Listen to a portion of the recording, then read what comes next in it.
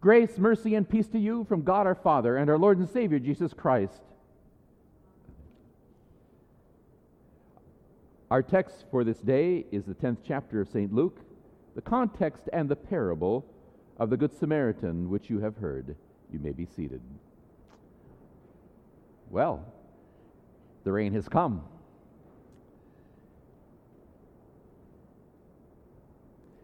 An injured man laying on the side of the road.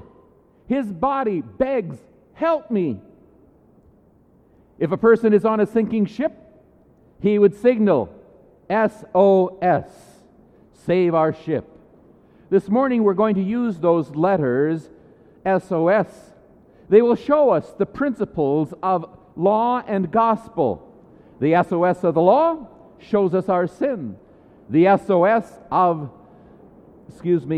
the gospel shows us our Savior. This is what our parable does. The law of the parable is go and do likewise. That seems simple enough.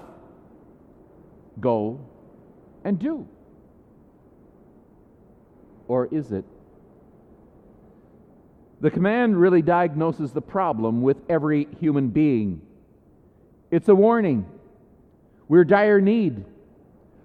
Our souls cry out, SOS. The parable calls us to identify with the Samaritan, doesn't it? It calls the lawyer. It calls us to go and to do likewise. But any time we test the Lord, we find that the Lord will also test us back.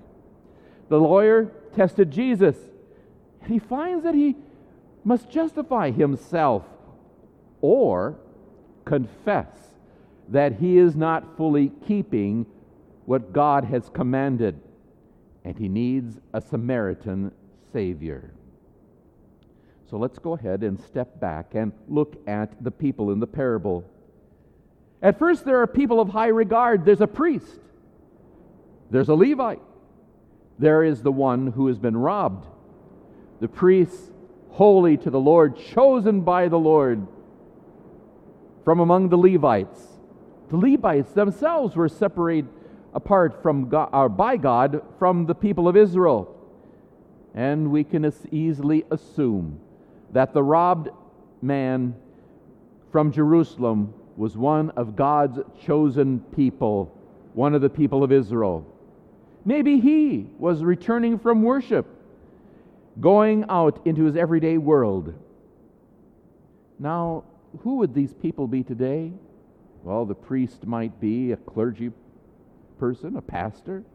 The Levite might be a church leader. The wounded, a church member just leaving worship. Now, like the lawyer, we could identify with such people before the hearing of the parable. They are his kind of people. They are our kind of people. But what about after hearing the parable? To identify with any of these three after hearing this parable is to admit that we have not been the neighbor. And we're not doing what the Lord commands. And that we cannot justify ourselves. To be a Levite, to be a priest, in this parable is to admit willful neglect of God's commands, to love one's neighbor as oneself.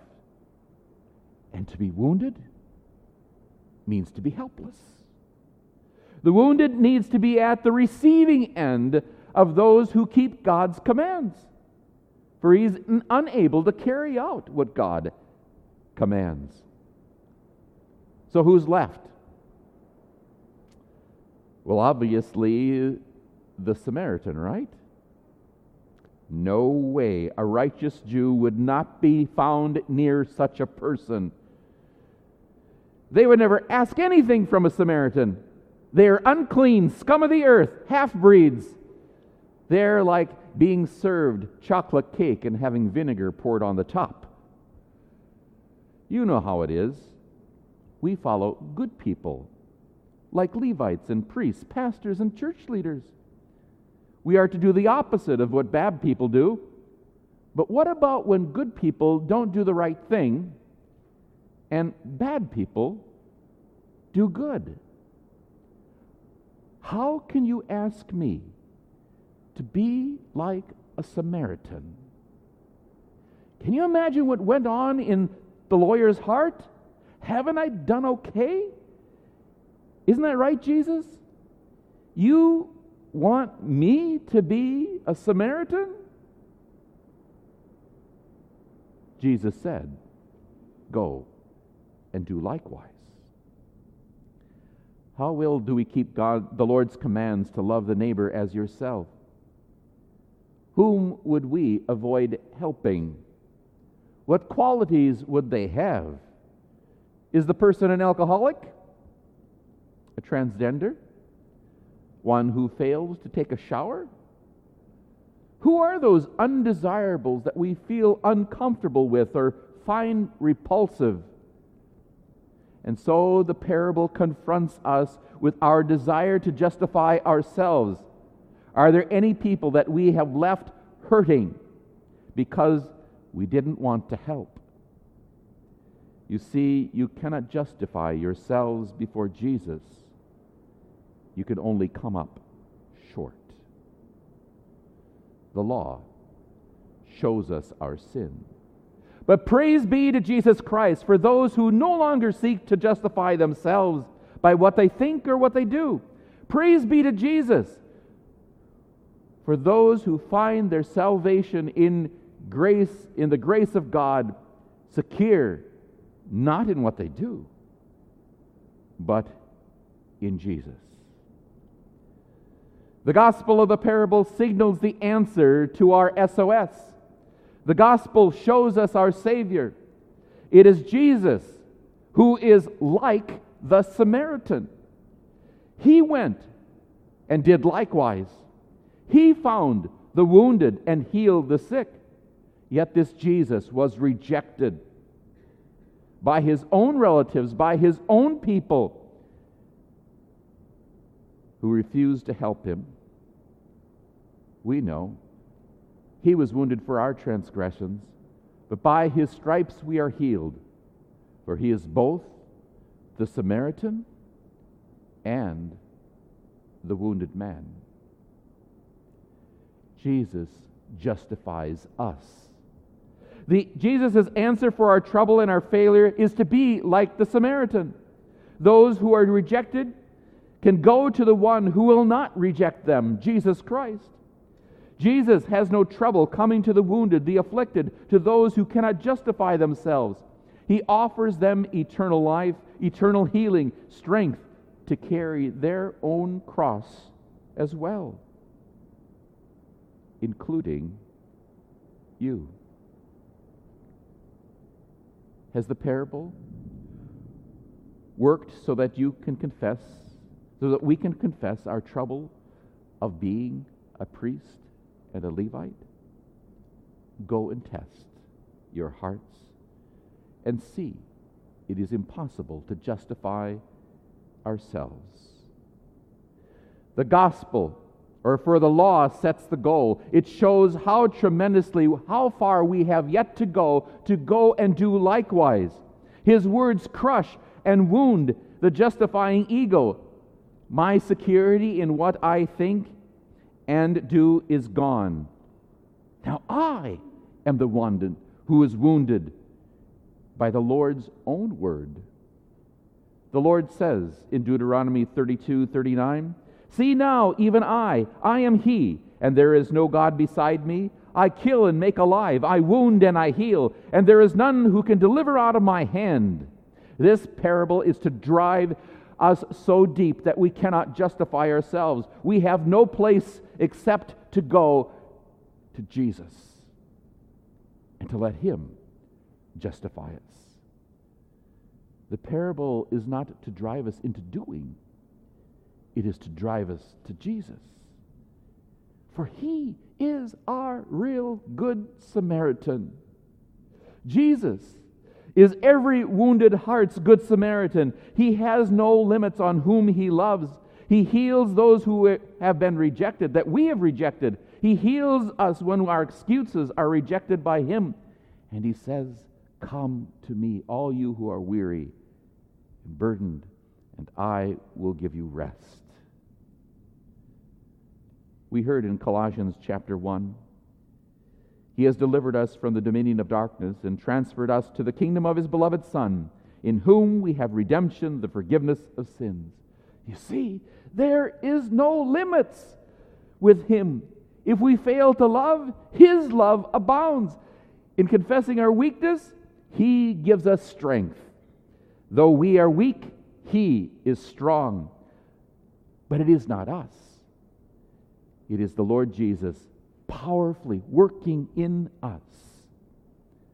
This is why we love, because He first loved us. And so we come to the third point. Jesus is our Good Samaritan. Though we have been crushed by the law, though we've been shown our sin, the gospel shows us our Savior. Under Him, our living becomes a thanksgiving for what He has done and will do for us. We become Jesus for others. We become the Good Samaritan for others, healing the wounded with the love of Jesus. And it doesn't matter if we can or cannot love. We love with the love of Jesus. And because He loves you, I also love you. For in Christ, I cannot deny the Lord who loves you, and so love me so. That almost sounds like hypocrisy, doesn't it? When you can't love someone, to love with someone else's love? No, this is what faith is. In faith, it is confession that the sinful self doesn't want to love everyone, and it can't. Faith confesses that we have rebelled against God and His will, but faith also confesses that God has forgiven us in Jesus. Faith confesses Jesus is our everything, even our Good Samaritan. With His word, He heals our inability to love and to help.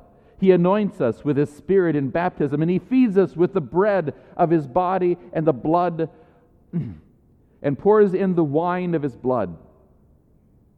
He heals others and us as we confess Him.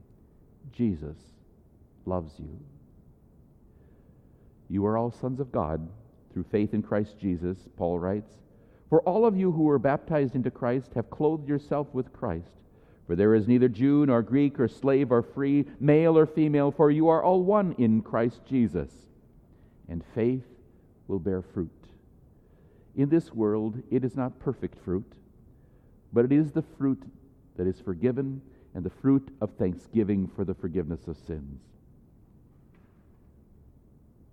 It is no longer the fruit that will get us into paradise, but it is the seeds of paradise bearing fruit in us as we live in Christ. And so we pray for one another, as Paul prayed for the Colossians. We have not stopped praying for you and asking God to fulfill you with knowledge of His will, with all spiritual wisdom and understanding.